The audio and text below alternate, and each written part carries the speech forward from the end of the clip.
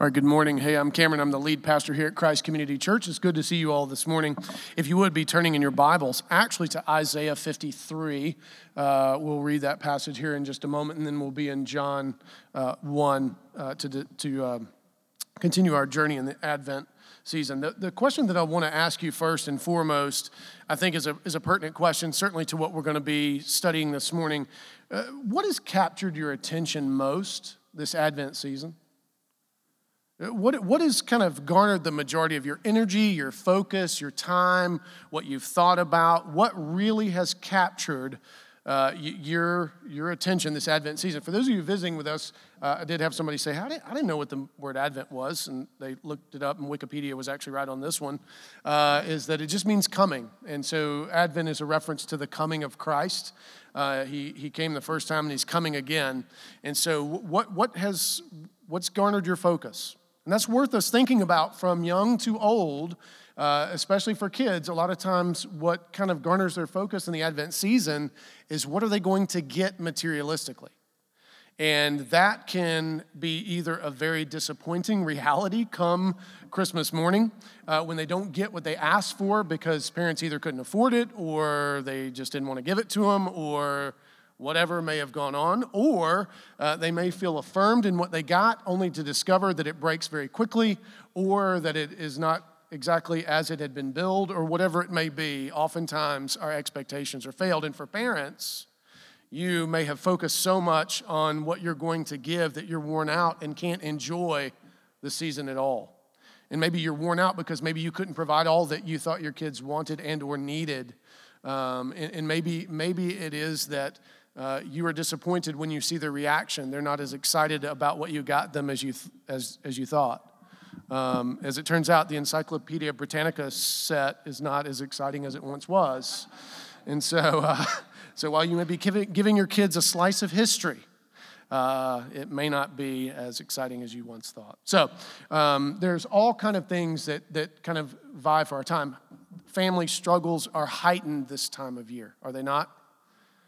Many of us will celebrate with people who are missing for various reasons. Either they passed this year or last year or the previous years, or there's some rift that keeps us apart, or it's that they live in another country, or any number of things that change how this Christmas will feel to us. And so maybe that's garnered your attention. There's all kind of things that will vie for our attention, and it's a sad thing to me that oftentimes what we confess is this: I can't wait for Christmas to be over. What a sad statement about what it ought to be. And so, for us, the people of God, we are called to struggle and push against those kind of ideas and to strive to actually behold the very reason for which we celebrate this season. And it is an excellent opportunity, actually, because despite all of the flap that we've seen over the years, from the happy holidays stuff to, does Xmas really mean what I think it means? Or the Starbucks cup color flap that we seem to survive, and they made all kind of money off of. And so all those things are kind of distractions. However, the world is always a bit more willing to hear about Jesus during this season.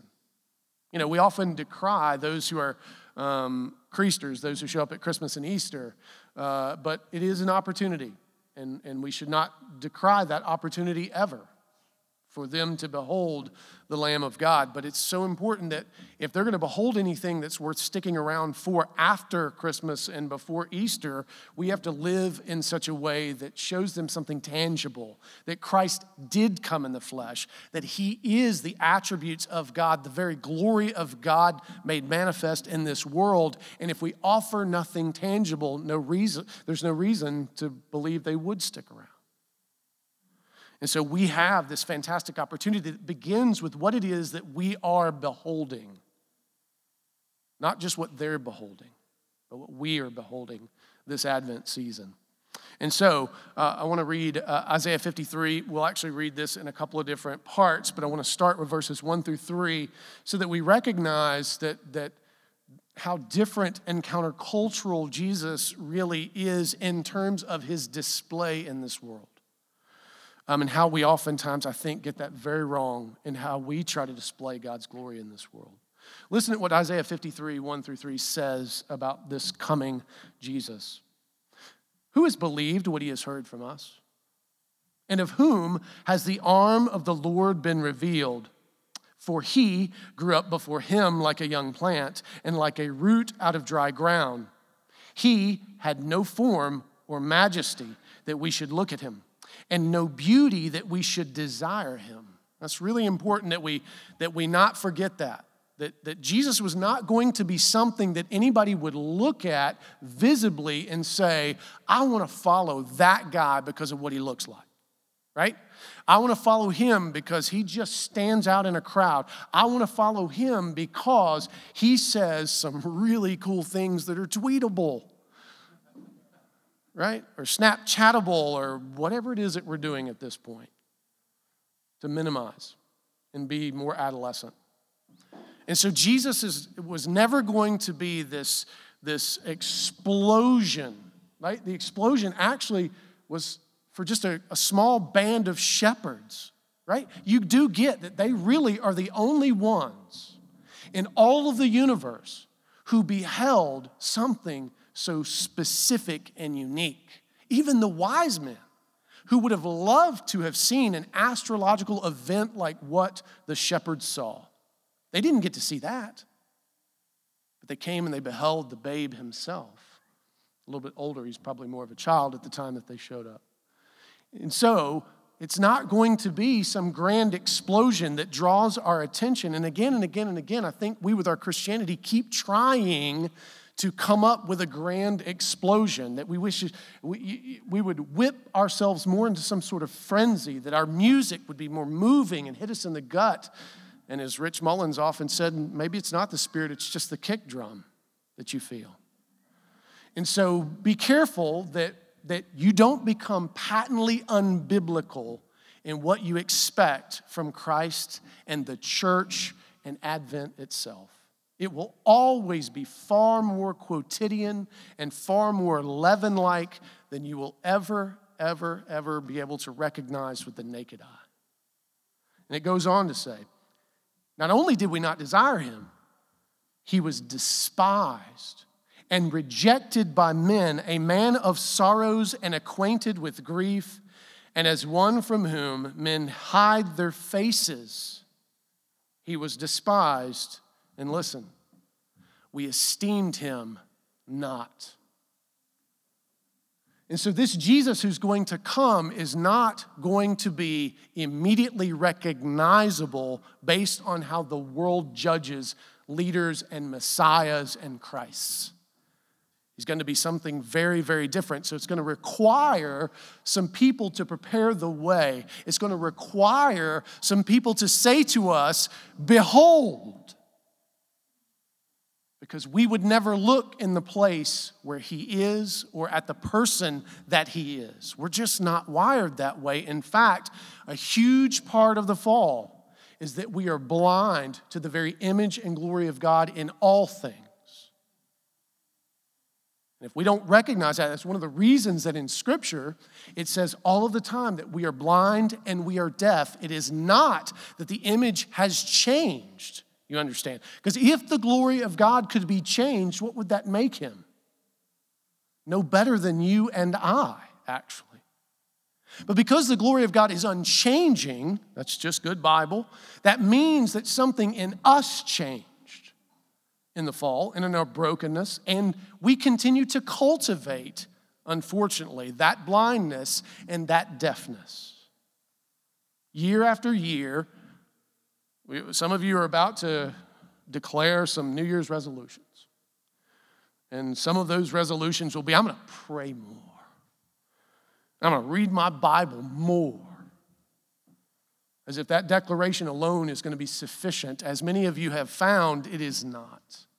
If you don't see the value in engaging Scripture, if you don't see the value in prayer, and if we're not encouraging one another in those things, they will not come to fruition. But if you do, if you invest, I promise you, if you begin investing in January, it will change what Advent looks like in 2018 for you. And so we have to behold, we have to train and cultivate our vision. We have to biblically know, what does Christ actually look like? And where are we actually seeing him? And where is God actually at work in this world? And where actually is the church biblical? Would love it if one of the great challenges that we received, unfortunately, the main challenge we receive is often entertainment or consumer-based. Why can't you guys be more entertaining? Why can't you do things that we like and are fun? Right?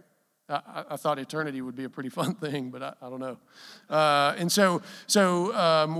can't you just be more of what resonates with me and makes it easy for me to behold, instead of constantly challenging us to be disciples and grow? And putting the cookies on the low shelf.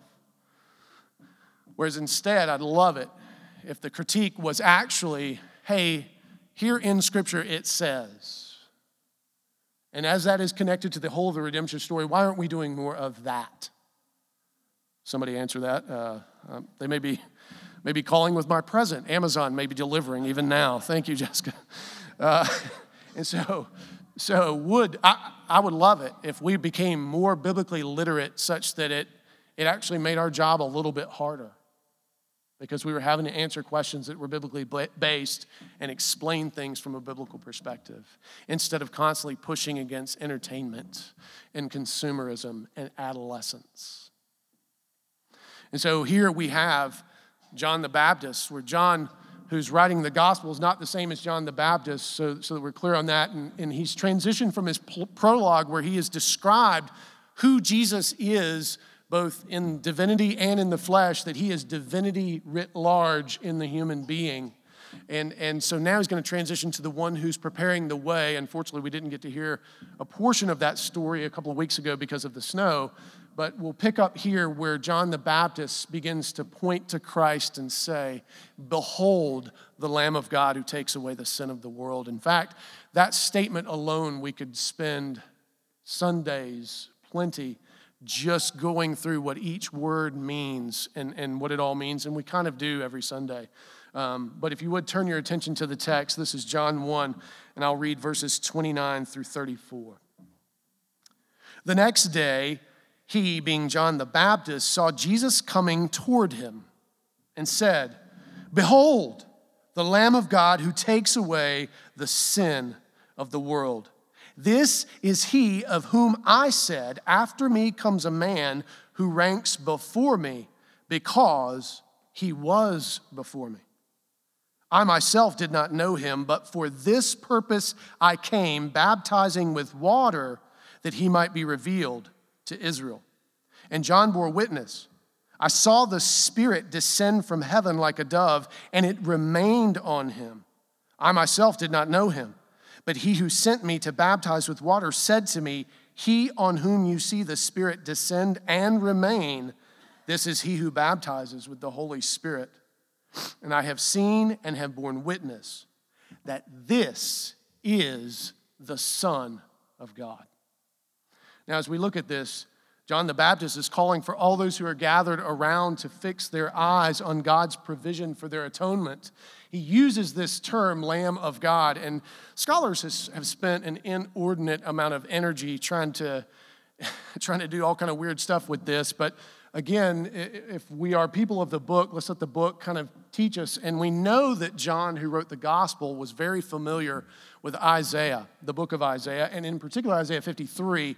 And so if you would flip back with me to Isaiah 53 for just a moment and hear what is predicted and how this fits in with who Christ is. I'll pick it up in verse 4 since we've read verses 1 through 3, and I'll read through 7. "Surely he has borne our griefs and carried our sorrows, yet we esteemed him stricken, smitten by God, and afflicted. But he was wounded for our transgressions. He was crushed for our iniquities. Upon him was the chastisement that brought us peace, and with his stripes we are healed. All we like sheep have gone astray. We have turned every single one to his own way. And the Lord has laid on him the iniquity of us all. He was oppressed and he was afflicted, yet he opened not his mouth. Like a lamb that is led to the slaughter, and like a sheep that before us its shearers is silent, so he opened not his mouth. By oppression and judgment he was taken away. And as for his generation, who considered that he was cut off from the land of the living, stricken for the transgression of my people. And they made his grave with the wicked and with the rich man in his death, although he had done no violence, and there was no deceit in his mouth. So to point to Jesus and say, behold, the Lamb of God, has implications of atonement, and that atonement just means for a debt to be paid, right? So what are the wages of sin? All right, there's a few Christians in here. Yes, it's death, as it turns out. And how many sins are requisite for said payment? Just take a breath. You're born into original sin, and you may say, well, that's not fair. You're right. Never was. That's why Jesus came, because you're right. It's not fair. It is not what we were created for. It is not what God designed for us. You're right. It is not fair that we should pay for someone else's debt. It is not fair that someone should have to pay for our debt, but he does. So if fair is what we want ultimately, just remember what you're speaking of is some sort of distorted caste system that is completely outside of your control. And so, praise God that he comes to take away the sin of the world, which means, and is a reference to the Abrahamic covenant, that every tongue, tribe, and nation would be represented by the people of God, that there is no one who is by birth, by class, by race, by sexuality, by any of these categories automatically out. No one.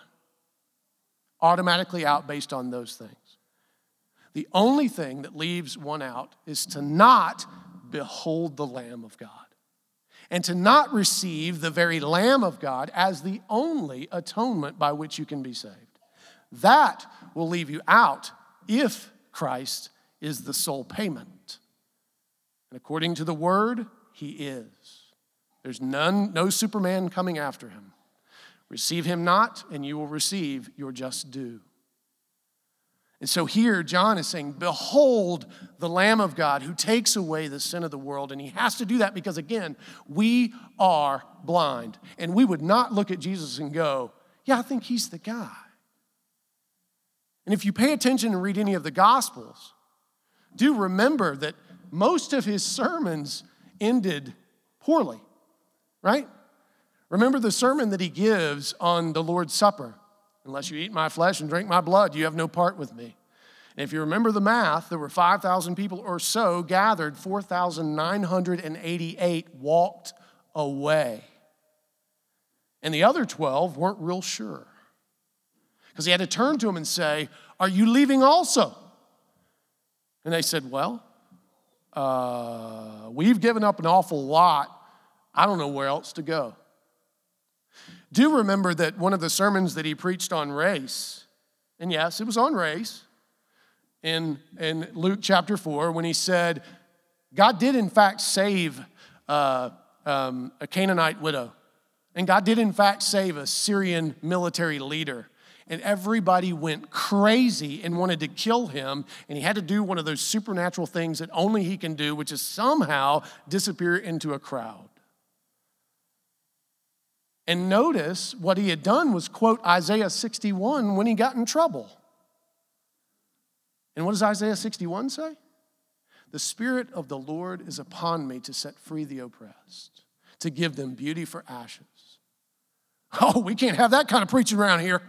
You go just letting anybody in and there'll be no standards. Interesting. As if the Abrahamic covenant had not already set the standard that all of the nations would be blessed in Abraham. And so here we see that it takes someone saying to us, behold, in order for us to do so. And behold is not just glance, by the way. It's not just take a cursory look at. It is to really pay attention to. It is to give your full senses to whatever this is that we are being called to behold. And he's saying, behold your redemption.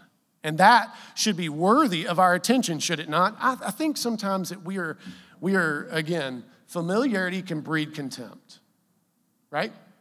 And for some of us, it's like, do we have to talk about Jesus every Christmas?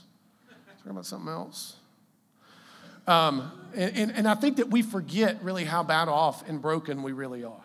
That our need for redemption requires us, and I love how in the song, Behold the Lamb, it says, behold the sin of man. That if we really thought about how broken and devious and selfish and materialistic and manipulative we really are, I think we would say, yeah, I want to turn my gaze from that to something greater. And that something greater would be the Lamb of God, the one who redeems us so that we can behold ourselves as redeemed and offer this world something of value. And too often, we don't want to deal with anything serious, right? We've become an incredibly adolescent culture. And listen, I am dealing firmly with a plank that is about, I don't know how long it is, but it's really causing my head to dip on this issue because I am gifted at sarcasm. I am gifted at irony. I am gifted at sending funny gifts. I am gifted at getting the joke. I am gifted at all those things. But I want to confess to you, I don't know that that's good. And I know it's not. In fact, one of my favorite authors, David Foster Wallace, has a saying. I'm going to read to you a section from his essay here in just a minute. It's actually just a footnote. But he has this saying. He says, irony has killed sincerity. And you could say sarcasm has killed sincerity. We don't know how to actually love each other really well anymore because we're so busy just being silly. Like, think about this. When I challenge you, hey, we really need to be praying for each other. Like, it would be awesome if when this service ends, because you know everybody in your row needs prayer, and you're like, I don't know their name. I don't want to touch them or anything. You ain't got to touch people to pray for them, as it turns out. But we do. We poo-poo that, don't we? Like, we're all like, oh, pray. We talk about the Falcons, bro. Got to rise up. Got the Saints today. We're talking, you want to pray for something? Let's pray for that. They're going to need it. It's in New Orleans, as it turns out. Right? And so we, as men in particular, this saddens me because we know we need it because of how difficult things are for us. In so many respects, you don't want to be caught praying for somebody. That's sissified. Like we've let things be taken away from us in adolescent culture, and we're just silly. We've just gotten just ridiculous with some of this stuff. And listen, I want you to hear, because David Foster Wallace is a wicked pagan who killed himself, right? And he made it very clear he didn't believe in anything. But he was brilliant in his observations of culture, and this is actually an essay on Kafka. Franz Kafka. He had to quit teaching Franz Kafka. I saw that, Brent. He had to quit teaching Franz Kafka because his students couldn't understand the humor. Like anybody's read Kafka, how many of you think, oh, he's such a witty guy? If you get it, I mean, it's not, there's like two of you.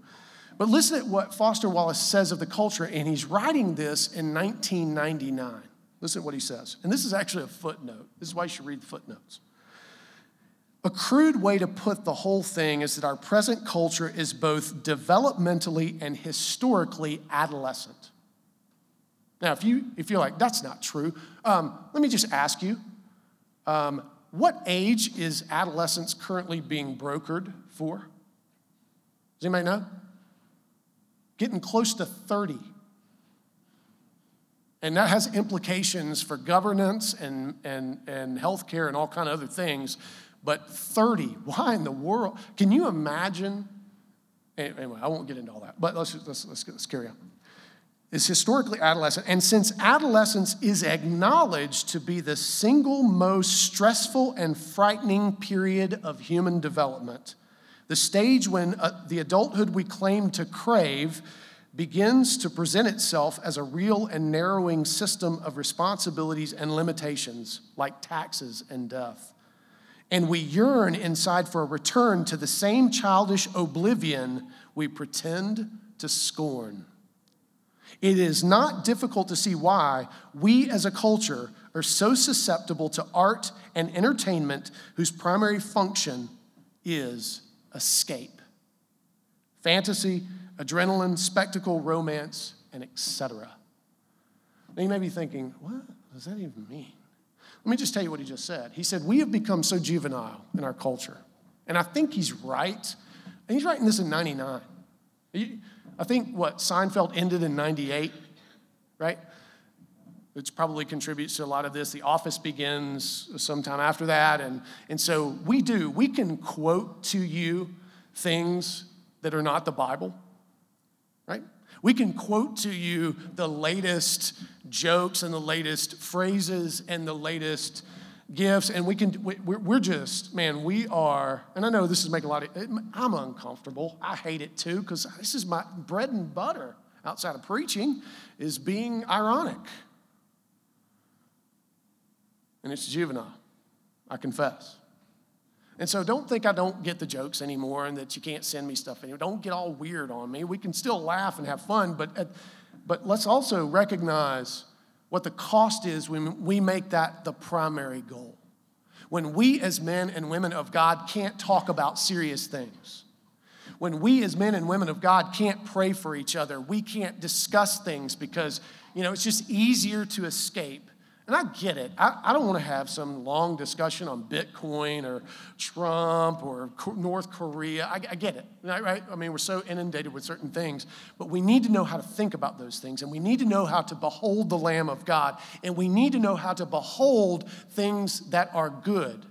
We need to be able to train a redeemed vision. And this sort of adolescence is not going to get us there. So often what I hear from Christians is so patently unbiblical in the solution that it is mind-numbing. The church is crippled with biblical illiteracy. And I wish I knew how to fix it quick, but it will not fix quick. But we need to be committed, not only for ourselves, but to the next generation, to be able to say, behold the Lamb of God, and that means something.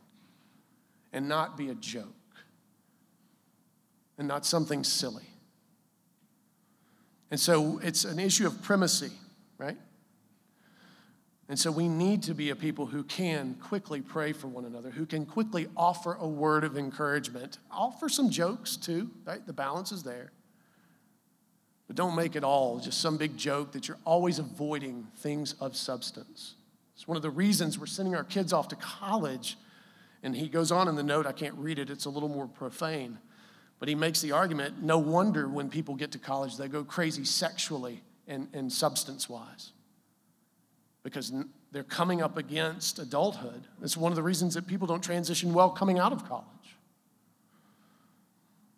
And so we need to be able to train our vision so that we as parents can behold in our children. If you can't cast a vision for the redemption of your child, who's going to? If you don't pray with your child, who's going to?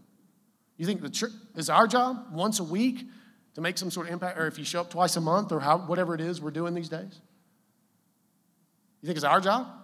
We're part of it. Don't get me wrong, but we can't do it all.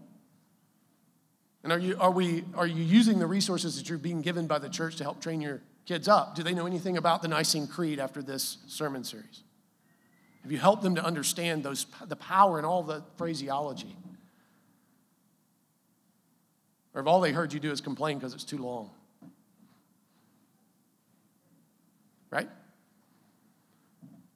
So how are we training and developing and cultivating our ability to behold the Lamb of God in all the places where he is breaking in? And I'm here to tell you the news is not all bad. We should be a people of great hope. Right? I know it sounds like I just eviscerated the church and said we're a bunch of dang juveniles, and might as well be just one giant youth group, and we're just going to carry you all back to the 1s and 2s and just leave you in there for a while until you get your heads on straight. I don't believe that. I think there's good things happening, and there is good news, but we have to at times be pushed to behold because we won't do it naturally. We'll move away from it too quickly. And it saddens me that there are groups that I could be in where if I were to say, and you have to confess this, if we were all hanging out, I was like, hey guys, let's get together and pray. Okay, I get it, you're a pastor. That saddens me. If I broke out the Bible and said, hey man, I've been really wrestling with this. Like, okay, yeah, vice principal's second season's out. I don't need to deal with that. That's where we are.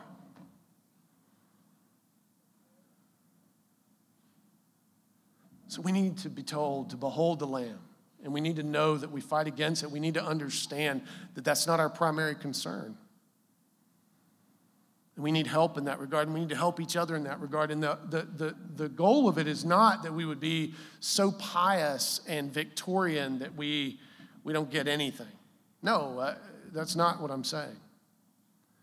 But more that we could actually help one another because we need it. Because we are broken. And we are overwhelmed, and escape has not done what we hoped it would do. It has not made us better. It has not helped us. I mean, he's saying what he's saying in 1999, and look at where we are in many respects. The church is not better off.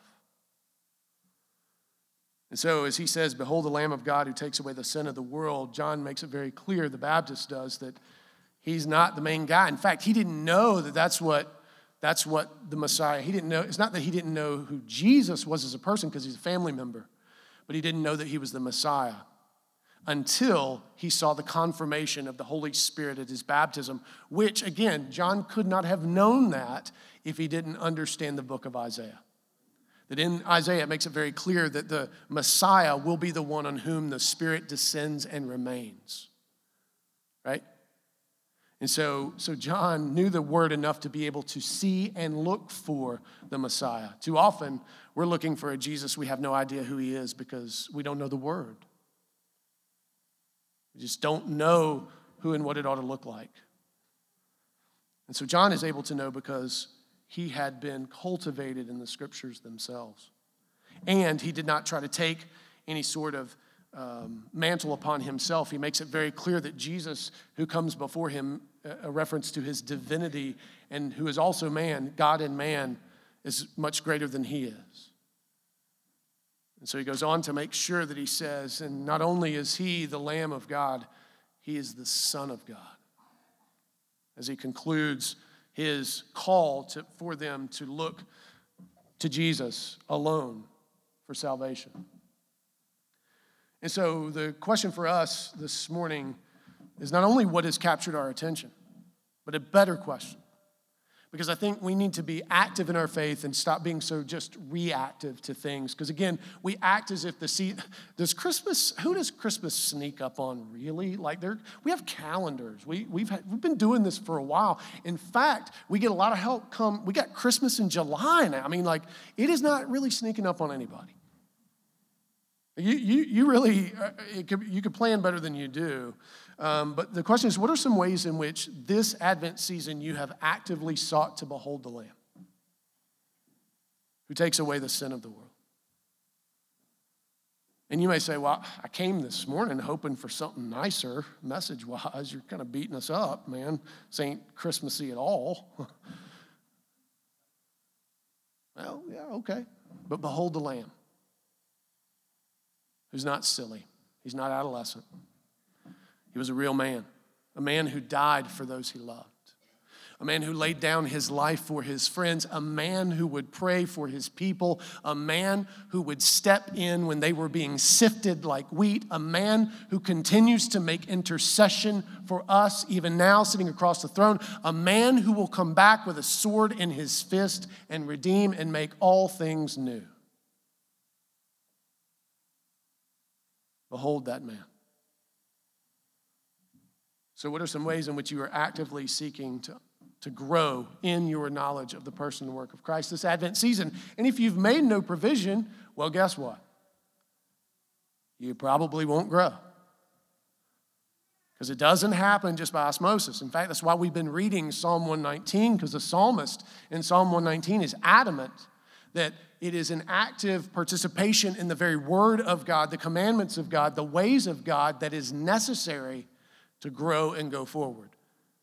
It is not just something that osmotically happens or supernaturally happens. No, in your sanctification, you are called to take up the tools and work. You are called to take and read and eat. You are called to engage it. And too often, we don't want to do that. We don't want to do that hard work. We've got too many other things that we're concerned with.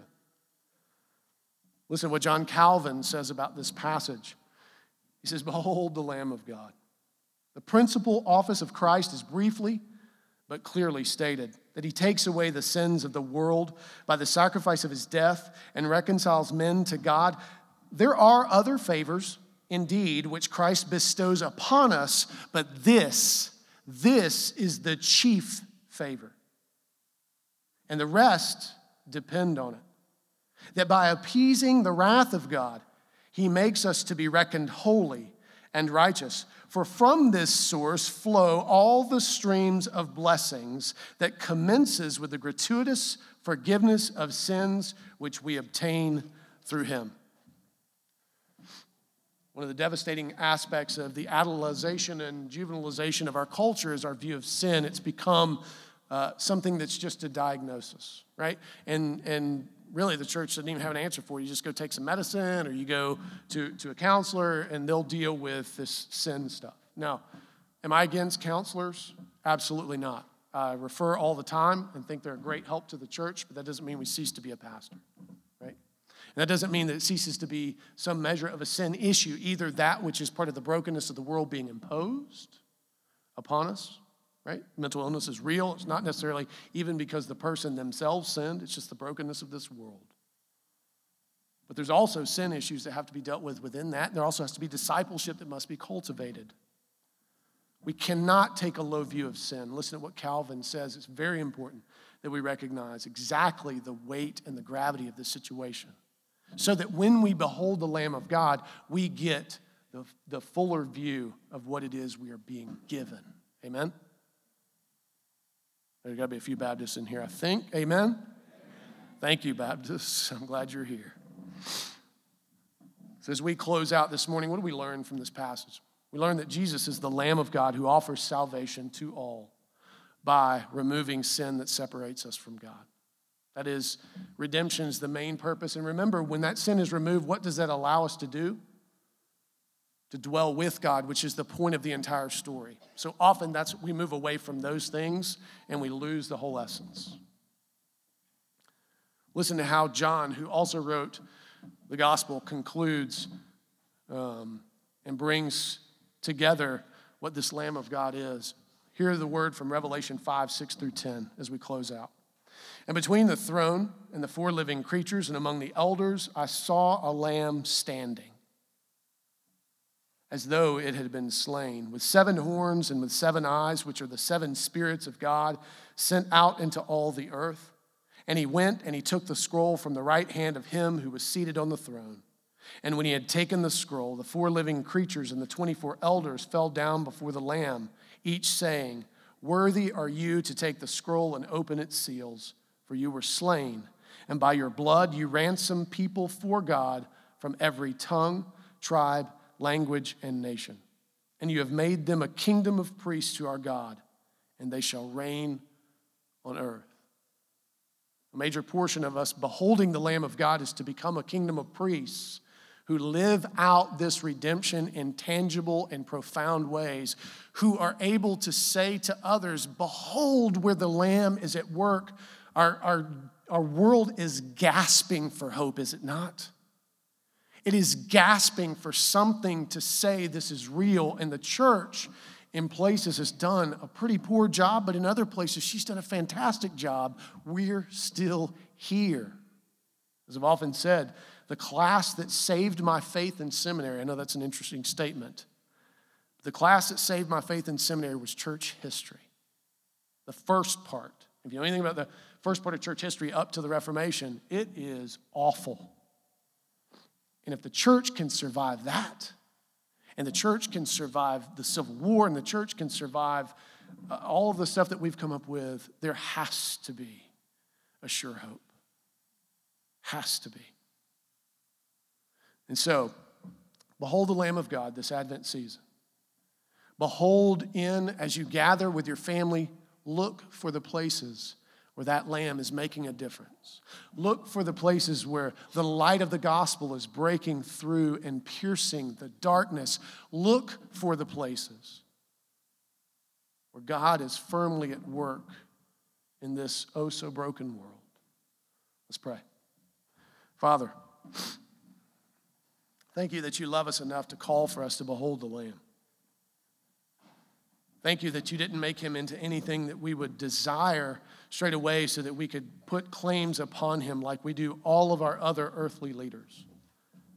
Thank you that he was so radically different that he would die for his friends, and that he had friends from every tongue, tribe, and nation, and may we do the same. May we be a people who firmly understand the story of redemption and are able to live it out in creative and unique ways based on our gifts and abilities. Help us, Lord, to not just say in word, behold the Lamb of God, but to say in deed, behold the Lamb of God who takes away the sin of the world. May we be a people who between the Advents are filled with hope and are filled with creative glory. In Christ's name, amen.